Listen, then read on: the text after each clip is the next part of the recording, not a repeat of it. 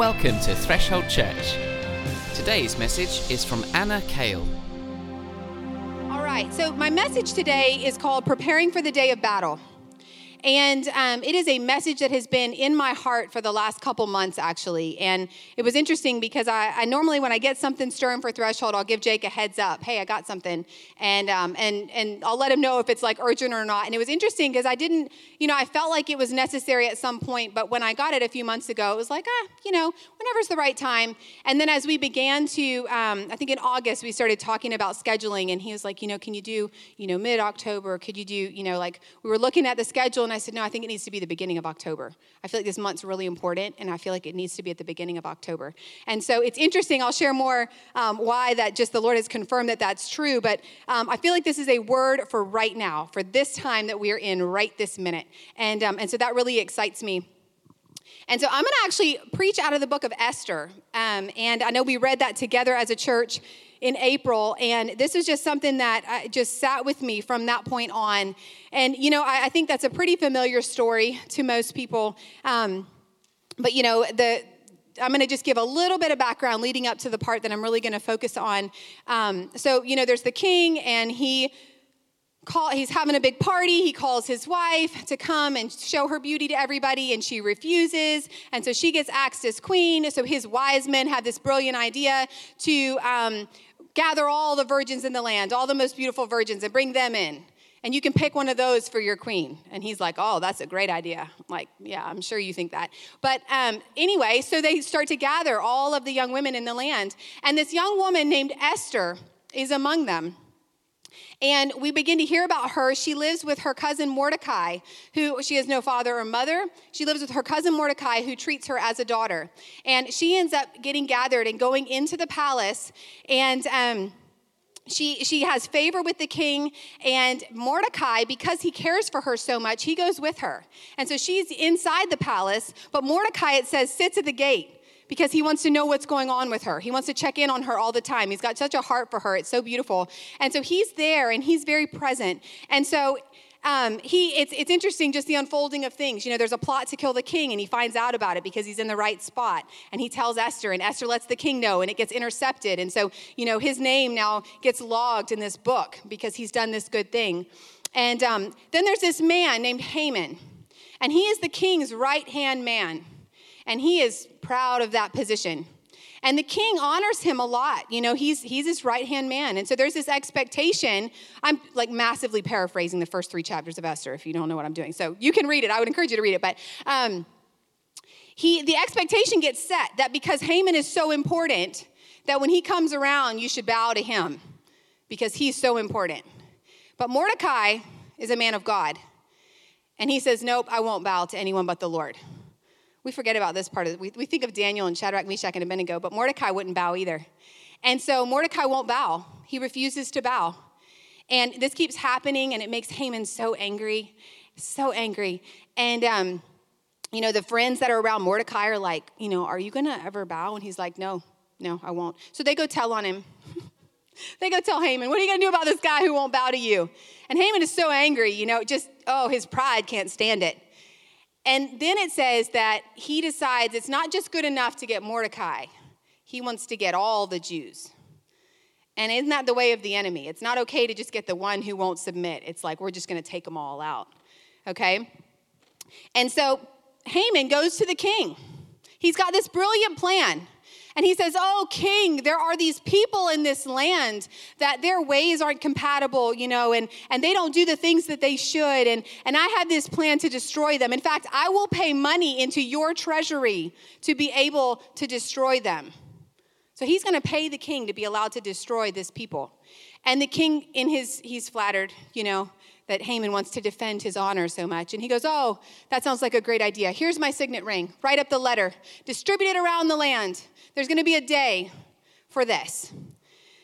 Okay, so I'm going to pick up here in Esther 3:13. It says, letters were sent by couriers to all the king's provinces with instruction to destroy, to kill, and to annihilate all Jews, young and old, women and children, in one day, the 13th day of the 12th month, which is the month of Adar, and to plunder their goods.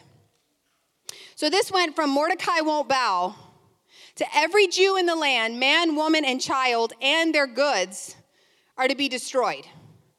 This is a pretty serious thing. So Mordecai finds out about this, and he, ends up in sackcloth and ashes, and he's wailing at the gate. And Esther finds out and sends somebody to talk to him, and goes, what in the world is going on? Here's some clothes to wear. Can you please, change clothes, and can you stop doing that? And he says, no, this is what's happened. This is the edict that's been released against us. And he tells it to her, and he says, we need your help. Like, we need your help. And so then in Esther 4:13, then Mordecai told them, this is the messenger, to reply to Esther, do not think to yourself that in the king's palace you will escape any more than all the other Jews. For if you keep silent at this time, relief and deliverance will rise for the Jews from another place, but you and your father's house will perish. And then here's the famous verse, and who knows whether you have not come to the kingdom for such a time as this. Then Esther told them to reply to Mordecai, go gather all the Jews to be found in Susa and hold a fast on my behalf, and do not eat or drink for 3 days, night or day. I and my young women will also fast as you do. Then I will go to the king, though it is against the law, and if I perish, I perish. So she starts out going, I can't do this. But as she understands the weight of what's going on, and as he reminds her, you may be in the palace, but that's not going to exempt you from what's coming. She reconsiders, and she goes, okay, all right, then we all better pray and fast. And I'm going to do it. I'm going to risk my life, and I'm going to do it. And so she ends up then, as the story continues, after 30 days, she prepares herself. They fast for 3 days, and then she goes in before the king, and he extends the scepter to her, which means she's not going to die at this point. And so she comes in, and he says, what do you want? I'll give you anything up to half the kingdom. And she says, I want to feast with you and Haman. Could I have a meal with you? So that happens. So they come in, okay, and they have this feast. And the king says, okay, what do you want? I'll give you anything up to half the kingdom. And she says, well, can you come tomorrow to a feast, you and Haman? Okay, so this happens. And then that night, I love the way the Lord works. This is such an incredible story. That night, the king can't sleep, okay? He can't sleep. He's wide awake. And so he calls somebody in to read to him the book that has just the list of everything that's happening throughout his kingship. And so they're reading it through to him. I don't know if that was to put him asleep or to encourage him or what. I don't know. But at the same time, Haman has gone out of the gate. Mordecai was there again, and he didn't bow again. And Haman is just done with this. He is so angry. He goes home, and he's whining and griping to his family and telling them how great he is and why doesn't Mordecai bow. And they're like, why don't you build a gallows and you can hang Mordecai on it? And he's like, that's a great idea. So the king's not slept. He's hearing about all this, and up comes this story of how Mordecai exposed a plot to kill him. And Esther told him about it, and they researched it, found out it was true, took care of it, and the king was safe. And the king goes, wait a second. What did we ever do for Mordecai? How did we ever reward him or repay him for what he did? And the guy who was reading, or the girl who was reading, said, we didn't do anything. And the king goes, oh, all right. Just in that moment, guess who comes in the palace? Haman comes in because he's mad. And he's going to ask the king's permission to axe Mordecai. But before he could say anything, the king goes, oh, Haman, what would you do to honor somebody? What would you do? And Haman goes, well, who would the king want to honor but me? And so he goes, oh, I'd put him in, a robe worn by the king and parade him around on a horse and holler how great he is to everybody who sees. The irony of the story is so great. And the king goes, yes, do that for Mordecai. And Haman was the one who had to do it. I mean, the Lord just has got a great sense of humor, and his sense of justice is just beautiful. And so Haman has to walk out humbly, and he has to do this thing. So all day long he does this. And then he ends up, back to the palace for the feast. This is the feast number 2. And the king says, okay, Esther, what do you want? I'll give you anything. And she says, my king, there's been a plot against my people to destroy us. And I ask for my life. And the king goes, what? Who would dare to do such a thing? And she says, is Haman. And the king goes, what? And he's angry. And so lo and behold, as it unfolds, Haman gets hung on his own gallows. That's justice right there. I just love it. Okay, so Esther 7:10. So they hanged Haman on the gallows that he had prepared for Mordecai, and then the wrath of the king abated. I feel like the Lord is like the king of the backfire, the boomerang. You know, the enemy's plans end up coming back on him. And it's amazing to me because you don't see it coming and they don't see it coming, but that's just part of how he works. All right, so I'm going to pick up reading here, Esther 8, starting in verse 3. Then Esther spoke again to the king. So this is, okay, Haman has been hanged at this point, all right? So the evil man has been caught, exposed, and hanged, all right? But catch here. Then Esther spoke again to the king, and she fell at his feet and wept and pleaded with him to avert the evil plan of Haman the Agagite and the plot that he had devised against the Jews. When the king held out the golden scepter to Esther, Esther rose and stood before the king. And she said, if it please the king, and if I have found favor in his sight, and if the thing seems right before the king, and I'm pleasing in his eyes, let an order be written to revoke the letters devised by Haman the Agagite, the son of Hammedatha, which he wrote to destroy the Jews who are in all the provinces of the king. For how can I bear to see the calamity that is coming to my people? Or how can I bear to see the destruction of my kindred? Then King Ahasuerus said to Queen Esther and Mordecai the Jew, behold, I have given Esther the house of Haman, and they have hanged him on the gallows, because he intended to lay hands on the Jews. But you may write as you please with regard to the Jews in the name of the king, and seal it with the king's ring. For an edict written in the name of the king and sealed with the king's ring cannot be revoked. The king's scribes were summoned at that time in the 3rd month, which is the month of Sivan, on the 23rd day. And an edict was written according to all that Mordecai commanded concerning the Jews, to the satraps and the governors and the officials of the provinces from India to Ethiopia, 127 provinces, to each province in its own script, and to each people in its own language, and also to the Jews in their script and their language. And he wrote in the name of the king and sealed it with the king's signet ring. Then he sent the letters by mounted couriers riding on swift horses that were used in the king's service, bred from the royal stud, saying that the king allowed the Jews who were in every city to gather and defend their lives, to destroy, to kill, and to annihilate any armed force of any people or province that might attack them, children and women included, and to plunder their goods. So when we read through this in April, what struck me was that Haman was defeated, but the planned day of destruction was not canceled. And it's easy to just read over that, I think, and not understand the implication of it. The day of destruction wasn't canceled. I mean, Haman got hanged, his whole property got given to Esther, but we still had this impending day that's coming, that's already been released. And guys, when something was released like that, it couldn't be changed. It was like set in stone. It was locked in. And I believe we're in an Esther time right now. In a massive way. We're in an Esther time. And the Lord is exposing evil. He's exposing Haman's. He's exposing a lot. And there's a lot of justice that's happening and that's coming. But as I was like processing this with the Lord, and I'm like, yes, we're in this Esther time. And I was like, oh, but the day of destruction still happened. What does that mean? What does that mean for us? And I think it's important for us to remember that when the Lord is moving or evil is being dealt with, it doesn't automatically mean that we have no job to do, that we just sit back and just like let the Lord do all the work. And I don't know about you, but I know I can feel that way. I can have this like expectation or this idea that like, oh, the Lord's got it, which means then I don't have to do anything.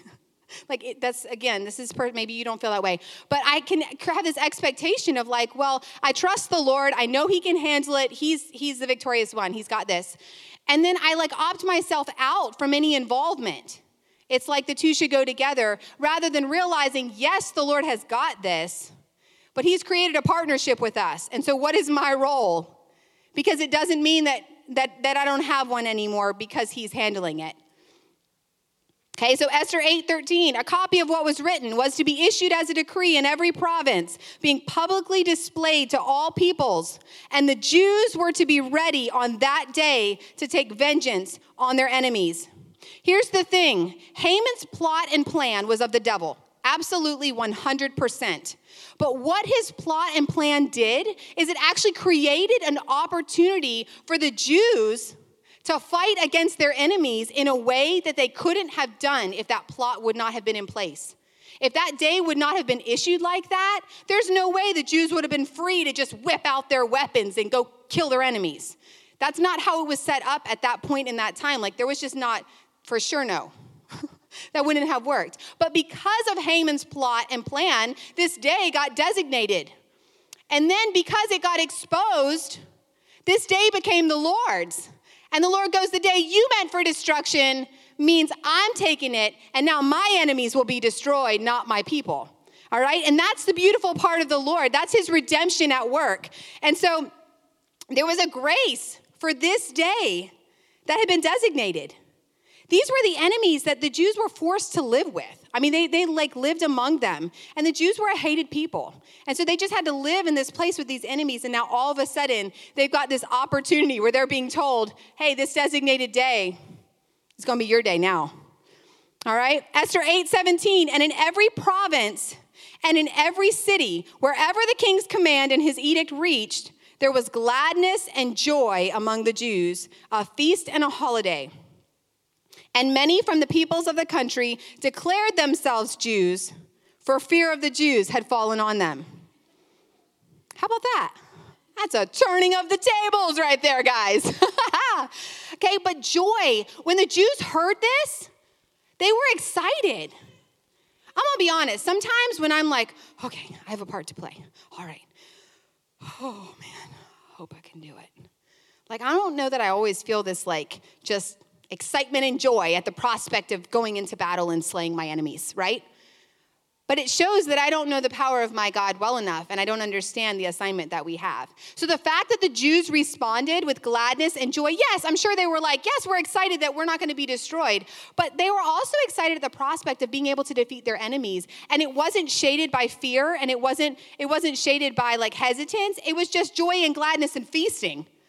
That's awesome. What an incredible example that is for us as we anticipate going into battle. Like, we get to face this with joy, with gladness, and with feasting. And this is not because we rejoice in anybody's destruction, but it's because we rejoice in the victory of the Lord and the Lord's plan unfolding. And so we get to face our battles from that posture, rather from a posture of fear or anxiety or intimidation. Does that make sense? So I'm not saying we rejoice when somebody is being destroyed, but there is a rejoicing that comes when the enemy is being defeated. And then the fact that it brought dread and fear on the people around them. The people around them must have known something was up, right? I mean, the Jews did have some history of the Lord coming through and fighting their battles for them. And so we should be able to anticipate and prepare from a posture of joy because our certainty is in the Lord and his victory. Because we're not a powerless people. Here's the thing. This was not a random group of people. This was the Jews. This was God's people. These were the chosen people. These are the people of God. So this was not a random group of people that got to fight back. This was the people of God that got to fight back. Okay? And that's true of us. We are not random people. We are the children of the living God. We are not a powerless people. That's how we can anticipate victory because he's victorious. And through him, we're victorious. Okay? And so we have to remember that because I think we can get caught up in our own flesh and we just can forget. We're so quick to forget, but let's be reminded. Proverbs 21:31, the horse is made ready for the day of battle, but the victory belongs to the Lord. So guys, we get ready. We do our part. We cooperate with the Lord, and then he wins the victory. The victory is not won by us. The victory is won by the Lord, but it is important for us to do our preparation and our part. We need to prepare. We need to arm ourselves. We need to train with our weapons. Partner with the plans of heaven. And then the Lord is the one that brings the victory. And I believe, guys, that this is the time that we are in. The enemy is being exposed. There is a blatant clashing of good and evil like I don't think has happened in any of our lifetimes before. I mean, there is just I'm not even going to use the word unprecedented because I think everybody's a little tired of that, right? But we are in that kind of a time. And it is critical that we step into the role that we are called to play. You know, it is not a mistake that we were born at the time we were born. It is not a mistake that we live right now. I'm pretty sure everyone would be okay to opt out of right now. I get it. But let's not see it that way. Let's recognize the opportunity that we get to be in this time right now. We get to do it as the people of God, who he has not changed. The Lord has not changed. We don't know what's happening right now. We may not know his strategies, but that's okay. The soldiers don't always need to know what the general's plan is. They obey their orders. And if they obey their orders, then the plan can be fulfilled. Ecclesiastes 3:1 and then into 8 says, for everything there's a season and a time for every matter under heaven. Verse 8 says, a time for war and a time for peace. And I believe right now is a time for war. I just believe that. I know those of you that know me are not shocked to hear me say that. But I believe we are in a time of war right now. I don't know what that looks like in the natural. When I say that, I mean in the spiritual. Because here's the thing, guys. Let's not forget. Things are raging in the natural, but the natural is just simply a reflection of what's happening in the spiritual realm, okay? And so what we are seeing in the natural is alarming. But not all of us can see what's happening in the spiritual realm. That would be an interesting thing to see right now, okay? And so that's the thing that we cannot forget is whether we have, like, I hope we don't have any physical war. Guys, I'm not wanting to have to pick up weapons in the natural. That's not what I'm talking about. But we are at war in the spirit, and we do need to fight. It is critical that we engage in this war. 2 Samuel 11:1. In the spring of the year, the time when kings go out to battle, David sent Joab and his servants with him and all Israel. And they ravaged the Ammonites and besieged Rabbah, but David remained at Jerusalem and fell into sin with Bathsheba. It was the time for kings to go to war. Okay? When you know the times and the seasons, what time is it? What season is it? That was the time that kings were to go to war, and David stayed home. That's why he landed himself in trouble. If he would have gone to war, that wouldn't have happened. And that's why it's so critical for us to know what time, what season are we in, because we don't want to be in the wrong season. We need to be right where the Lord has things and engaging with him in that. Otherwise, we're just missing it. And we may just get ourselves in trouble. Let's not do that. Let's just be right where the Lord is and what he's doing. So as I was just meditating on this and thinking about, what the Lord wanted me to bring, I was just kind of reminded, okay, I think a lot of people are weary though. You're like, Anna, you want me to go fight? I'm tired. It's been a long 2020 already, and it's not even over. And I'm worn out. I'm exhausted. Every part of me is strained and exhausted and overwhelmed and done. And I think that's really valid. I just want to acknowledge that. If you feel tired, it's okay. This has been a hard year, and that's all right. But here's the thing. The weaker we are in our own flesh, the more of the Lord that we need. And the Lord is faithful every single time to meet us and supply what we need for the assignment that he's given us. And guys, I'm going to just be honest. I think there's also, it's becoming very clear the ways that we've allowed ourselves to become complacent and apathetic. And I wouldn't say that's just from this year. I would say we've been on a course of that for a long time because in our country, things are very comfortable in a general sense. This is a blanket statement I'm making. I know there's exceptions, but we've been allowed to just coast. We've been allowed to fence sit. We've been allowed to fool ourselves into thinking we can be neutral about things. You can't. But we've allowed ourselves to just be in this place of complacency where we're just being lulled to sleep. It's like we're just lulled to sleep, so we don't really care about anything too much. We're just floating. We're just coasting. And that's over. It's done. We can't do that anymore. Like the time is now that it's like you're going to have to pick a side. If I pick a side, I just mean pick Jesus. I'm not trying to get political on you. I'm just saying. But there's a good, there's an evil. There's a Jesus and there's the enemy. Like, which side are you on? Because this is the battle. Nobody's getting to sit out. Nobody's getting to be like, ma, that's not my thing. No, it's just that's the time right now is the time for war. And so I think it's important for us to acknowledge and to be willing to deal with our hearts in any way that we have allowed ourselves to become complacent, any way that we have allowed ourselves to just become apathetic. Because it's not safe to be in that place right now. Because what you are creating is like, then you'll just be pulled. You'll be easily pulled to whichever side is just kind of the more comfortable or the easier one. And that's a very dangerous place to be. Okay, we don't want to do that. And so as we move into this place, we just need to remember that the place where we feel weak, where we feel tired, where we feel inadequate, that's the place where the Lord wants to minister to us and equip us to then have everything that we need. And so I believe today, part of what the Lord wants to do is bring a refreshing to our souls and minister that to us where we feel empty to just pour out and fill up. Because he sees that and he cares about that. The Lord's amazing. He's not this, he's like this warrior, mighty in battle, but he's not this wicked tyrant who just doesn't care. And that's the beautiful part. The Lord can comfort you in your pain. He can minister to you where you're weary. And then he can put a sword in your hand and call you out to charge. And he's the warrior king, right? He's all of those things. And we need all of those things right now. We just need the Lord like we've never needed him before. And we need all the parts of him. And I think we're going to get to see aspects of him that we've never seen before because we haven't needed it. But now we need it. We desperately, desperately need it. I'm just going to remind you, this is a very familiar verse. It's a favorite, but I'm just going to remind you, if you're in that place of feeling weary, it's Isaiah 40, 28 to 31. Have you not known? Have you not heard? The Lord is the everlasting God, the creator of the ends of the earth. He does not faint or grow weary. His understanding is unsearchable. He gives power to the faint, and to him who has no might, he increases strength. Even youths shall faint and be weary, and young men shall fall exhausted. But they who wait for the Lord shall renew their strength. They shall mount up with wings like eagles. They shall run and not be weary. They shall walk and not faint. In the kingdom, things don't always make sense. So you can be renewed in your weariness in a way that just surpasses your understanding and doesn't logically make sense.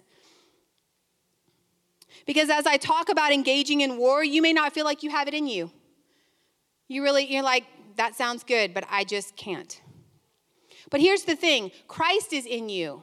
So it's okay that you can't, because Christ in you can. Guys, we've got to learn to live by the Spirit and live by the power of Christ in us, not our own flesh.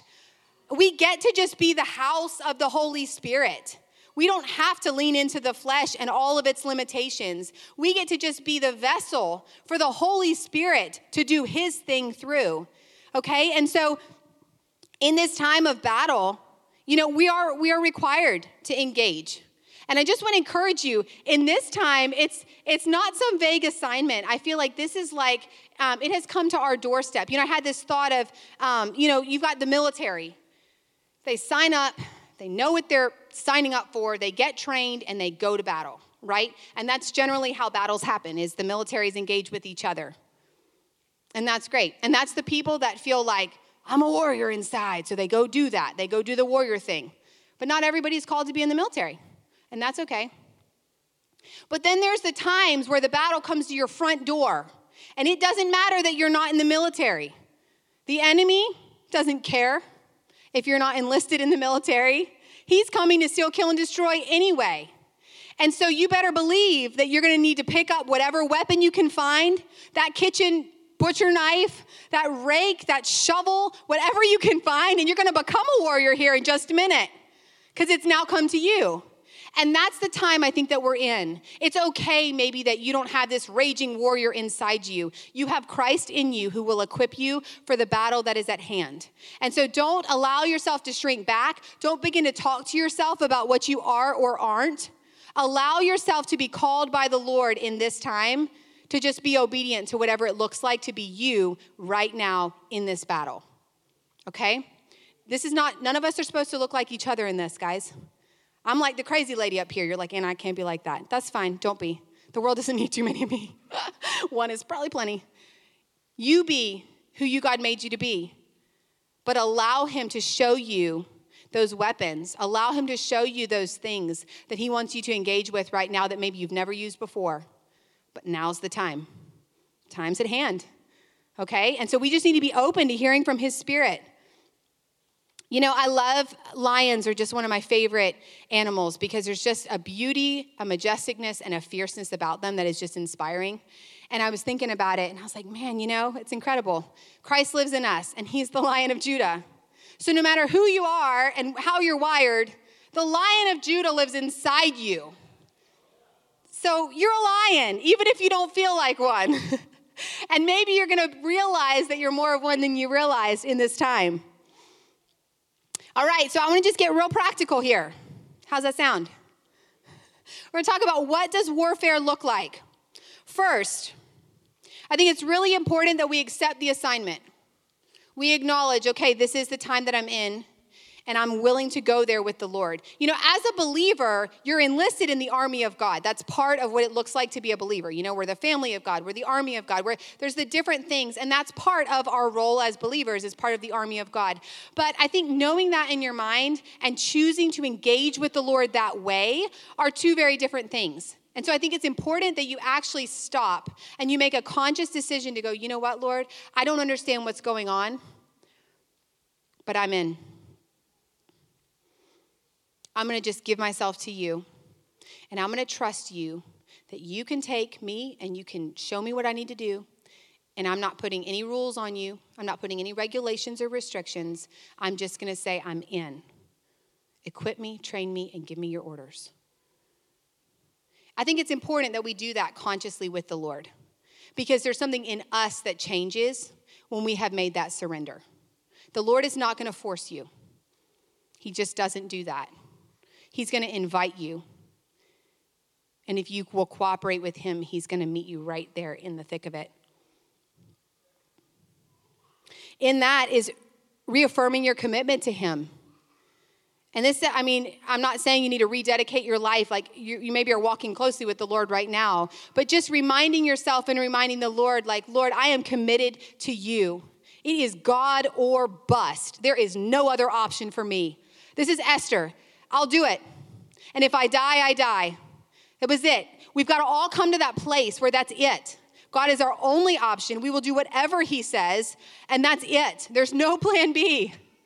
And so that to consciously make that choice and to verbalize that to the Lord, again, the Lord doesn't need that. You need that. Because then you're accountable to your own self and your own commitment. And you're like, nope, I told the Lord. I can't, I'm in. I've committed here. I think it's important to mentally prepare for the fact that training and engagement in battle is painful to our flesh. Guys, that's true of anything that's worthwhile. It is painful. Our flesh is just selfish and lazy, and it doesn't want to do anything it doesn't want to do. And that's fine. That's why it's our flesh that gets to be crucified. But I think it's good to know, okay, if I'm signing up for this, you know, if you're enlisting in the military, man, you know boot camp is coming. You're like, oh, okay, I hope I make it. You know, you're signing up for something that's going to be really hard and really, but you're choosing to do it. And so I'm not trying to scare you. I'm just trying to prepare you. Your flesh may cry. That's all right. The flesh is not the boss of you.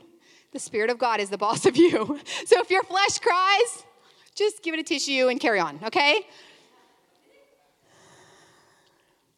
Joel 3, verse 9. Proclaim this among the nations. Consecrate for war. Consecrate for war. Stir up the mighty men. Let all the men of war draw near. Let them come up. Beat your plowshares into swords and your pruning hooks into spears. Let the weak say, I am a warrior. Hasten and come, all you surrounding nations, and gather yourselves there. Bring down your warriors, O Lord. Consecrate for war. When you're consecrated, that's part of consecration is being purified. And when you're pure, you are trustworthy. And so then you engage with the Lord in a place where you don't have ulterior motives. Your heart is pure. And the Lord can trust you with things. And so in this process, it's important for us to just make sure that we're in a place before the Lord that is pure. And this is a process that we're in, but just understand that our consecration is a critical place, a critical piece of our being able to fully surrender to the Lord and do whatever he's calling us to be. All right, number 2, identify your weapons. Okay, so guys, I just read that verse in Joel. Beat your plowshares into swords and your pruning hooks into spears. So this is like taking unconventional things and turning them into weapons. And that's what I see the Lord doing right now. I think there's the traditional things that look like spiritual warfare, prayer, worship, the word. But then there's other things that maybe are unconventional, that the Lord is saying, no, that's your weapon. That's part of who you are. Pick that up and let's bend it a little bit. And it's going to become a weapon that it wasn't before, but it is now. And so that's what's so beautiful about this time, guys, is this is unique. Each one of us get to engage with the Lord in a unique way in this. And so I just want to encourage you that tears is a weapon. Waiting on the Lord is a weapon. Discernment is a weapon. The joy of the Lord is a weapon. And that's not the exhaustive list. So this is really, truly about you and the Lord getting together and processing this and letting him show you, okay, what are my weapons for this season? What are my weapons for this war, Lord? What do I need to pick up? And it's important for you to know that your weapon is a custom fit for you.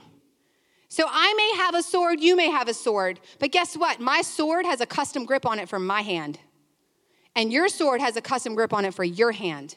I can't pick up your sword and fight with it with near the same skill that I could fight with my own sword. And so I love that. It's a beautiful thing because this is about you and the Lord. Don't take on anything. Let him tell you. And it doesn't matter if it's unconventional. I feel like I need to say that because if the Lord highlights something to you and you're like, what? The Lord's awesome like that, and he knows that's a weapon. So let him lead you in what it looks like to engage. All right, train with your weapons. You know, what good is a weapon you don't know how to use? Right? Not much good. Maybe you can make a strong stand for a moment, but then if the enemy charges, you're like, you know? 2 Samuel 22:35, he trains my hands for war so that my arms can bend a bow of bronze. You know, I have no skill with a bow and arrow. All I know is that it takes a lot of muscle to get the bow to bend if you're not used to it and have not trained with it, right? And so this is the Lord saying, trains my hands for war. We need training. Psalm 144, 1-2, blessed be the Lord my rock, who trains my hands for war and my fingers for battle. And then catch this, he is my steadfast love and my fortress, my stronghold and my deliverer, my shield, and he in whom I take refuge. So he's the one who's training you for battle, and he's also your safe place in the midst of it all.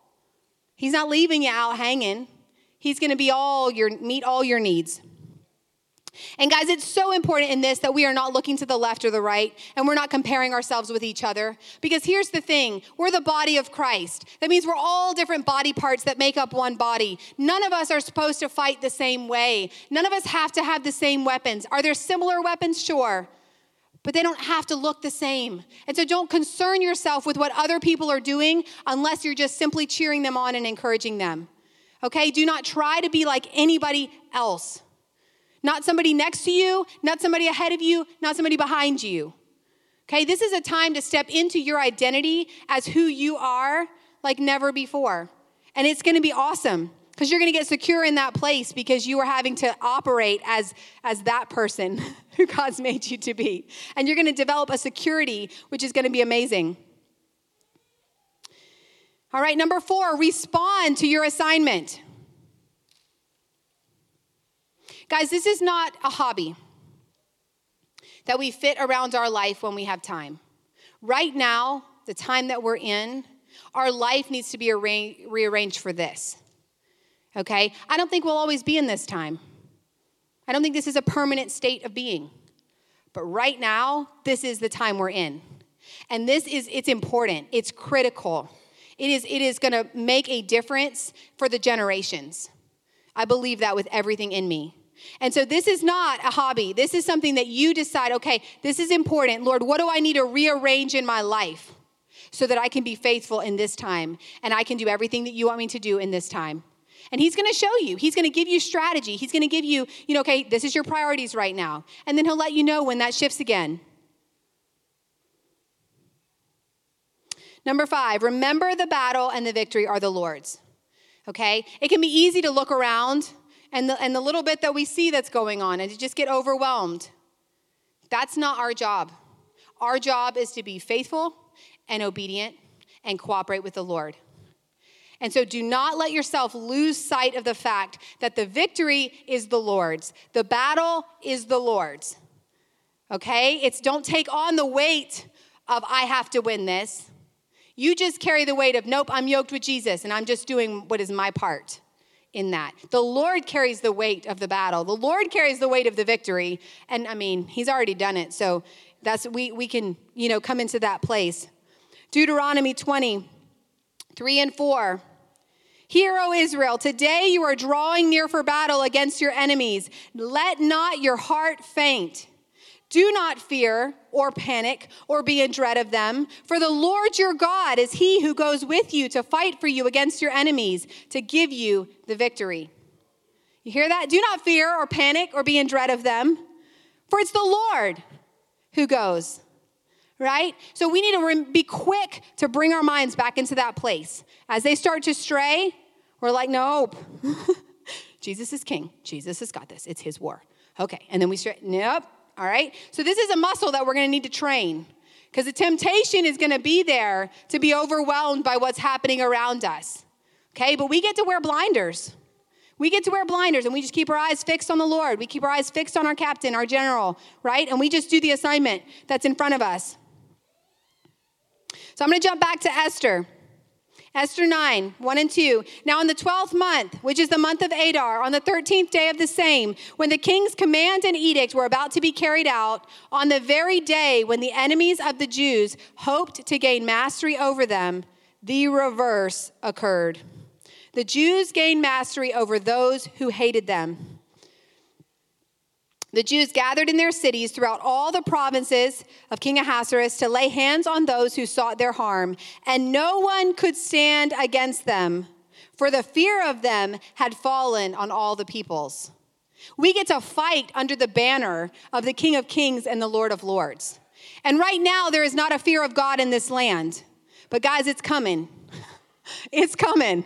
Because God is God. He has not changed. And as he begins to reveal himself, there's going to be a fear of the Lord that falls on this land and falls in our benefit as we are partnered with him. Okay? And so be encouraged. This is the way the story goes. The Jews struck all their enemies with the sword, killing and destroying them, and did as they pleased to those who hated them. It actually then goes on to say that after the first day, the king came to Esther and said, this is what happened. What else can I give you?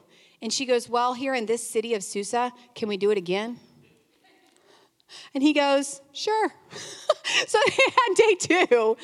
And it's amazing the favor that was on her. And again, we're not reveling in the destruction of people. But guys, we don't fight against flesh and blood, right? We fight against the powers of darkness. And we can rejoice in the powers of darkness being torn down. We absolutely should rejoice in strongholds being torn down. That's massive victory that should excite us, that we can certainly rejoice in. So guys, as we are in this Esther time, it's been amazing to me to see just the prophetic confirmation in all these different places. And on, I think it was on Friday, I came across this article. So Lou Engle had spoken at a conference in 2017 about Esther. And I had seen some videos of it, and I was like, man, that's really cool. And so there's all this unfolding that's happened. But anyway, he wrote this article talking about what the Lord is showing him about right now. And I'm just going to read this one short little snippet because I think it'll just confirm to you that we are we're right in the thick of what the Lord is doing right now. So this is Lou talking. Now, just as the Lord was confirming the need to release this Esther word once again, my friend Chris Berglund also shared with our team a dream he just had. And in the dream, the calendar for the month of October was on the wall. Then he heard a voice say, "If you pay the price for the month of October, you'll dictate the news for the next 3 months." If you pay the price for the month of October, you'll dictate the news for the next 3 months. I believe this is an Esther strategy from heaven. This month is critical. And guys, my heart is not to make this message political, but the reality is what's happening in our country right now involves politics. And there is an election coming up that is very significant. And so what we get to do is we get to partner with heaven. We don't have to have all the answers. We don't have to make all the judgments. Isn't that nice? It would be good to vote. I would encourage you to vote, but I'm not going to tell you who to vote for. But I'm saying we get to be on the side of heaven, okay? In our warfare, in our prayer, we get to be on the side of heaven, okay? And so we don't have to get caught up in what's trying to entrap us right now, but we can absolutely recognize this is a critical month. And guys, if you don't know this is one of the highest occult activity months in the year. This month is wicked. It is wicked and dark and evil. And so that's what's happening in the spiritual realm. It's in the natural, but it's really happening in the spiritual realm, okay? And so we need to know that, guys. We've got to be wise and discerning. This is not a time to sleep. This is not a time to rest. This is not a time to sit. This is a time to fully engage with everything in us because that's the season we're in.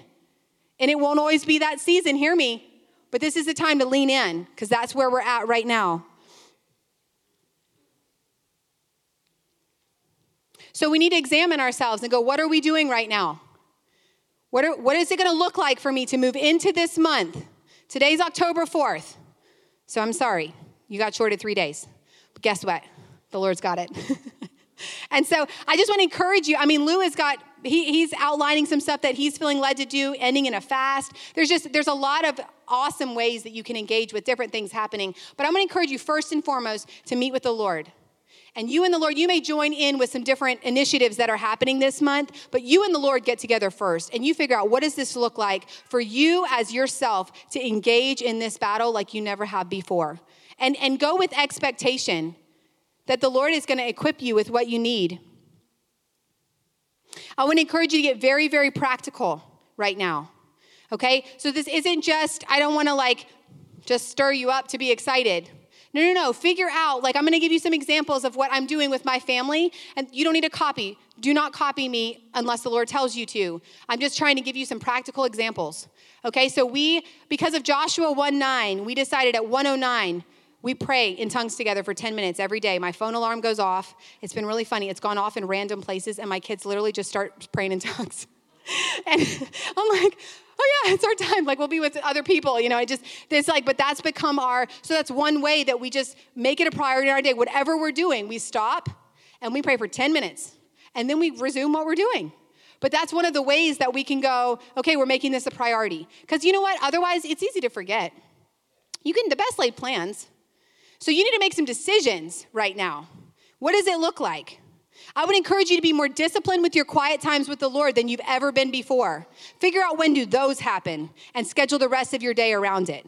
When does your times with the Lord happen? And make those the priority of your day. Draw close to him, draw near to him like you never have before. And this is not about receiving from him. This is just about connecting to him. And then you'll receive what you need when you need it. But make sure you want to do it from a place of purity. You're not using the Lord. You're being obedient and just drawing near to him. When we're in the car, we worship on purpose. We often pray. We take advantage of car time. So that's some of the things that the kids and I have conference and we're like, okay, what parts of our day can we do this, right? And we're doing that. And so I want to just encourage you to get very, very practical. Figure out, can you take 10 minutes on your lunch break? Can you do while you're cooking dinner? Can that be your, intercession time or where, just figure out some practical ways that you are making it a priority with your time, okay? Clear space and time in your life. If you're super busy and you have the luxury of changing that, create space. Because it's worth it, guys. This is an eternal thing that's going on right now.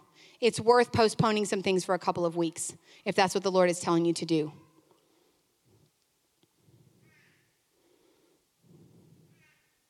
So I want to encourage you,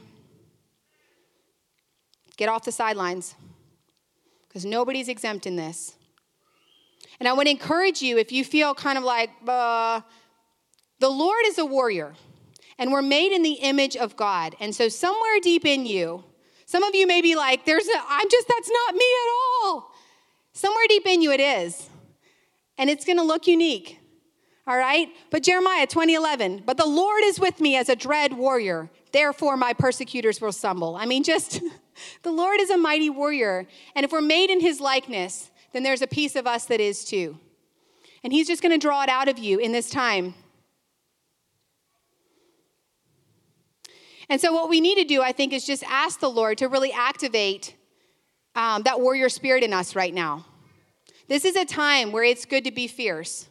And guys, I just want to acknowledge, I know in Lancaster County, there is a high value for passivity as it relates to, like violence and warfare and things like that. And I'm not challenging your stance on like physical warfare, but in the spirit, it's biblical to get violent on the Lord's behalf. And so if that's an obstacle for you, if you're like just the word war, I'm like, ask the Lord to help you with that. Because it is, that's in this region, there is a value for that. And again, I'm not coming against that. I just want to acknowledge that could create an obstacle for you. And it doesn't have to. Okay? So let the Lord draw you into what you need to be drawn into and ask him to remove any obstacles or barriers that could be in place just from your own mindsets or your own preferences or even culture and things like that. All right, so guys, in this time, we need to be vigilant. Chad, if you want to come on up. We need to have our eyes open. Like we as believers do not have the luxury of sticking our head in the sand right now. And guys, that's hard. I'm weary of it all. I'm going to just be really honest with you. I have days where I'm like, I'm going to just put my head in a pillow. I can't handle it anymore. If you need a break, take a break. But we have got to engage. As the people of God, we should always have our ear to heaven. We should always have our discernment on high alert. We should always be operating in the gifts of the Spirit, in the power of the Spirit. That's part of our calling as children of God. We are ambassadors of heaven on the earth. Ambassadors don't get to be lazy and complacent. They're on. They have a job to do.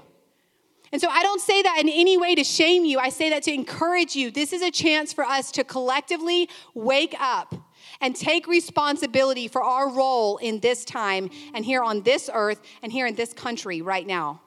And we get to do it together. That's the beautiful thing. It's not just one of us. It's all of us. Let's encourage each other. This is not an easy time to be in. Guys, we're all going to be stretched in ways that feel painful. So let's encourage each other. Let's do this together as brothers and sisters, okay? Because where you're weak, I may be strong. Where I'm weak, you may be strong. We get to encourage each other in this battle charge, okay? We get to encourage each other in this engagement. We get to cover each other in prayer, all right? So let's just let our gaze be fixed on the Lord, and let's not let ourselves follow what the enemy is wanting to do of just bowing down, really. I think it's so profound what Mordecai said to Esther. He was like, you think you're going to be safe because you're here in the palace? Because if you're quiet, you are still going to be destroyed. Somebody else will be raised up for the deliverer. So guys, we could be quiet. We can opt out. We can avoid attention.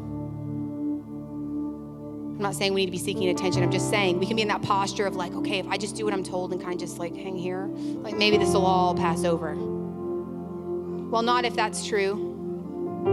Not if the enemy is determined to completely destroy everything good, everything of God. Nobody's exempt. Doesn't matter if you're quiet. Doesn't matter if you do what you're told.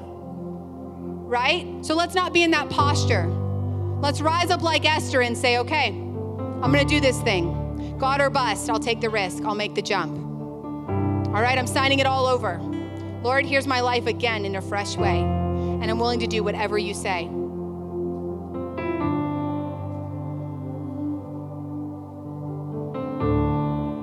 So guys, I felt like as we close, we have kind of a variety of things that we're gonna go through that I just felt like the Lord wanted me to do. First, I felt like we just needed to spend a couple of minutes examining our hearts and repenting for any way that we have been complacent or apathetic, because we can't move forward with those things in place. And so I feel like to move forward and to pick up our weapons and charge when we've not dealt with that, we'll be handicapped. Okay, so as Chad plays, I'm just gonna quiet the room, and I want you to just engage with the Lord with your own heart. And any way that you have just been in agreement with that, I just want to encourage you, this is a time of repentance. I know we just took communion, but sometimes the Lord brings up different things that we didn't know were in there. And so this may not be for everybody, but I want to encourage you. I felt strongly apathy, refusing to take responsibility, passivity, and fear of man. That was 4 things I felt real strongly that are worth considering if we just need to repent. Guys, repentance is a gift. Let the Lord take you there if that's what he has. Okay, Holy Spirit, I thank you for this time. I thank you for this word. God, I thank you for what you're doing in each one of us. And I ask right now, Lord, that you would just meet with us, that you would lead us, that you would speak to us, and that you would convict us. Lord, we welcome your conviction. God, would you examine our hearts, and would you give us the gift of repentance where it is needed, Lord?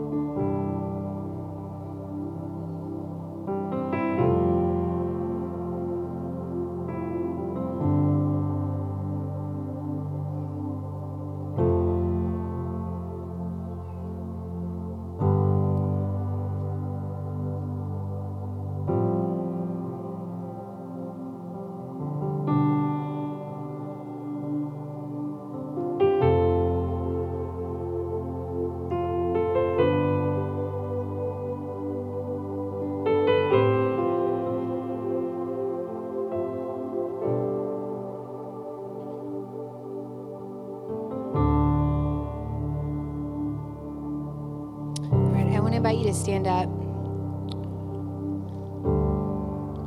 And I'm just going to pray over you. I felt to pray for just a refreshing over you and just a strengthening. And I just want to encourage you to wait on the Lord in this time with expectation. Because I see him just like, it's like just pouring water like into an empty vessel. I mean, just pouring out the refreshing. And it's like, when you pour water on a plant that's like almost dead, you can almost watch it respond, when it gets water. And that's what I see right now. And so I just want to encourage you to just expect refreshing from the Lord right now. Lord, I thank you, Father, that for every person in this room, God, you see them and you know them. And God, you know the places where they are weary, where they are broken, where they are tired. And Lord, I just ask right now by the power of your Spirit that you would pour out refreshing. God, that the wind of your Spirit would blow through this room and would refresh hearts, minds, bodies, and souls.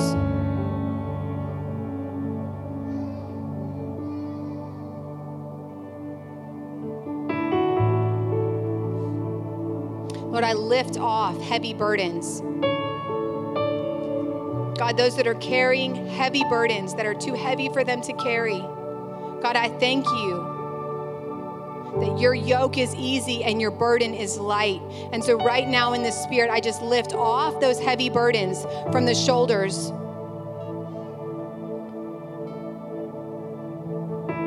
And I just thank you, Lord, for carrying our burdens.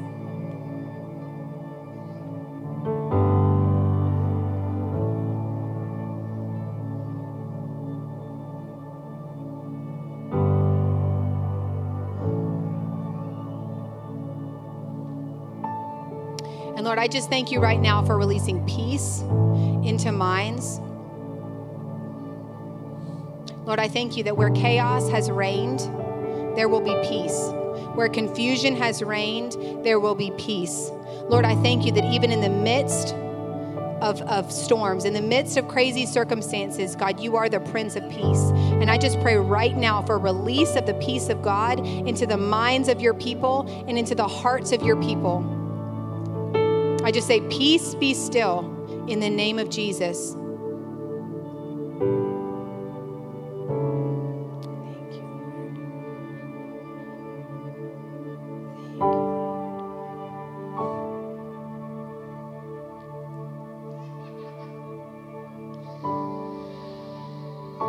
Lord. Thank you, Lord. So, Father, I just thank you, God, as we keep our eyes fixed on you, God, that you are so faithful to meet us, to walk with us, to speak to us, and to lead us. And God, I thank you for the privilege it is to partner with you.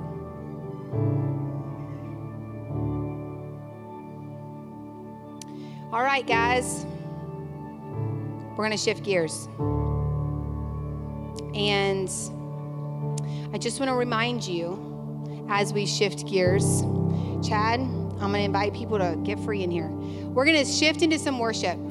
And it is just declaring the victory of the Lord and declaring who he is. And guys, this is a great opportunity to step out of your comfort zone. I'm not going to tell you what to do. I want you to just do what you need to do. But there is space in this room to spread out. Come out of your seat if you want to. Come up to the front. Go to the back. I just want to encourage you to just, let's go to war right now together in worship.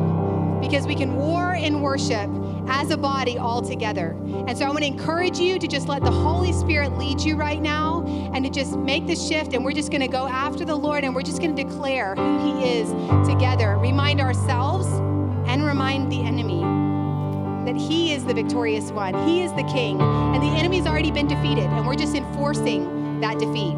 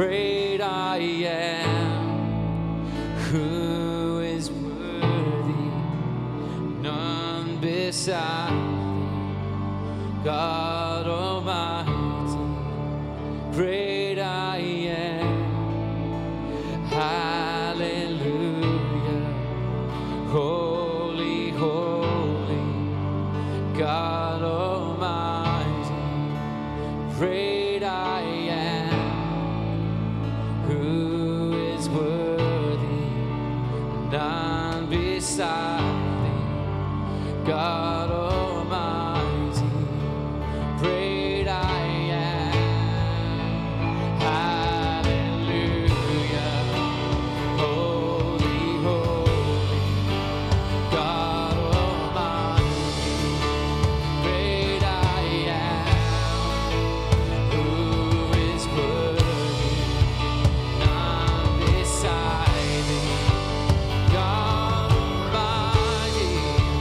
great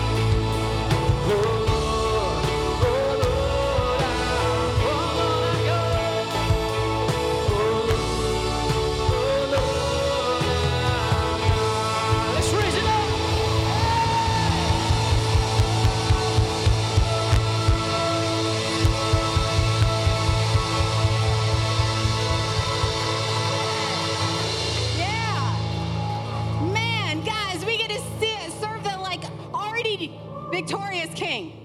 Like, we don't have to wonder. It's an honor. We get to go into battle that way. That's not normally how it works, I don't think, you know? Jeremy just feels real strongly. I'm going to have him share, and then we're going to wrap up here in a couple minutes. But I want to encourage you, if this message just, you were like, oh my gosh, I don't even really know what you're talking about, and I don't know where to start. Guys, start in worship. Here you go. Find your favorite. I've got like my warrior playlist that I get on, and I'm like, all right, Lord, like I can be in a bad mood, and I'm like, all right, I'm shifting gears. And that's where I start, because it fixes my eyes on him. I just fix my eyes on Jesus, and then he'll lead me. And so if you don't know where to start in worship, okay? Come on. So I kept seeing this picture over and over again in my mind, and it's that picture of when an individual signs up to join the military. And they ship off, they go to boot camp, and then there's this drill sergeant standing in front of them with like a bag open. They drop everything in.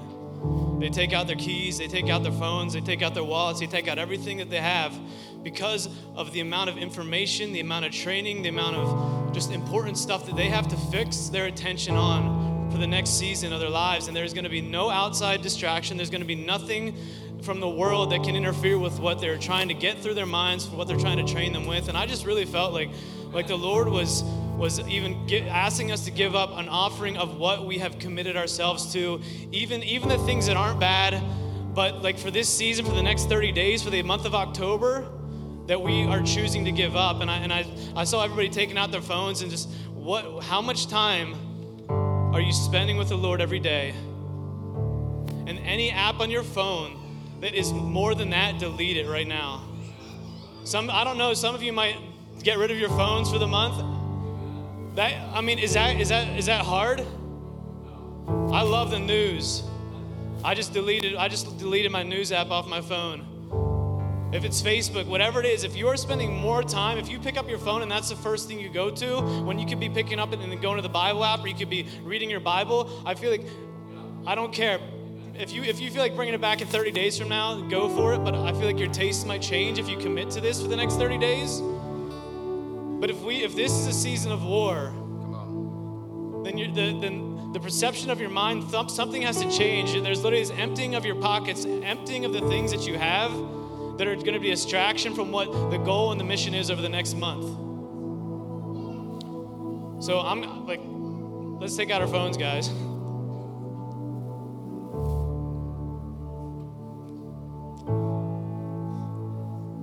Peter's like, what? This is going to be hard. This is for you and the Lord. I'm not going to come around looking at everybody's phones, but I just want to challenge you guys. I'm not going to call you up. I'm not going to ask you, but I want you guys to really take this seriously, that this next month is extremely important. And if you're willing to do that for God, it is going to show. It is going to pay off. And I ask that whenever you pull out your phone to be like, oh wait, I deleted that. Let's take that time that you would have spent while you were sitting there on your break, while you would have spent doing something else. Say, all right, God, I remembered why I deleted that. And commit. Say, I'm going to pray. I'm going to pray in tongues. I'm going to read the Bible. I'm going to do something that's worthy of my time, and I'm going to commit to it. So that's what I got. This is a challenge, but I promise you, it's worth it. So. Amen, yeah? That's where we're at. Stakes are high. We're not messing around. It's not a game. It's going to be worth it. Yeah. Anytime we partner with the Lord, it's always worth it. So guys, as we close, I just want to pray over you a quick commissioning. Yeah. Commissioning in a more formal way into the army. And we get to be the threshold branch. You know, we're the threshold branch of the army, which is awesome. Yeah. And so, Lord, I just thank you for this people. God, I thank you for the hearts that are in this room. God, I thank you for each person that is here. And Lord, I thank you for the honor and the privilege that it is to be enlisted in your army. God, the honor to partner with heaven. God, I thank you that we are not without hope. We are not without hope in this time, Lord, because we know the King of Kings. And so, Lord, we just declare right now that you are our King, our Lord, our Master, our General, and we will go where you go, do what you say. And Lord, I just commission each person in this room to step into their role. of enlistment today. I bless them. Lord, I thank you for an impartation of a warrior spirit right now. God, I thank you for releasing a warrior spirit in this room right now. And to those watching, Lord, I just thank you for releasing a warrior spirit, God, that is stirred up to fight right now. God, I thank you, God, that we're not going to be stirred up in our flesh and our emotions. Right now, God, I thank you that we do not have to be jerked around by our emotions, but God, that we will be governed by the Spirit of God, and that the warrior spirit in us is governed by the Holy Spirit. And so I just thank you, Father. We just receive from you right now afresh everything that is needed. And God, I just bless these people. I bless them, Lord. I bless them as they go. I bless their homes. God, and I just thank you for this month. God, I thank you for the work that you are doing. And we just say, let it be done. Let the kingdom come in Jesus' name. Amen. Guys, can we let out a shout to the Lord? Can we just let out? Yeah!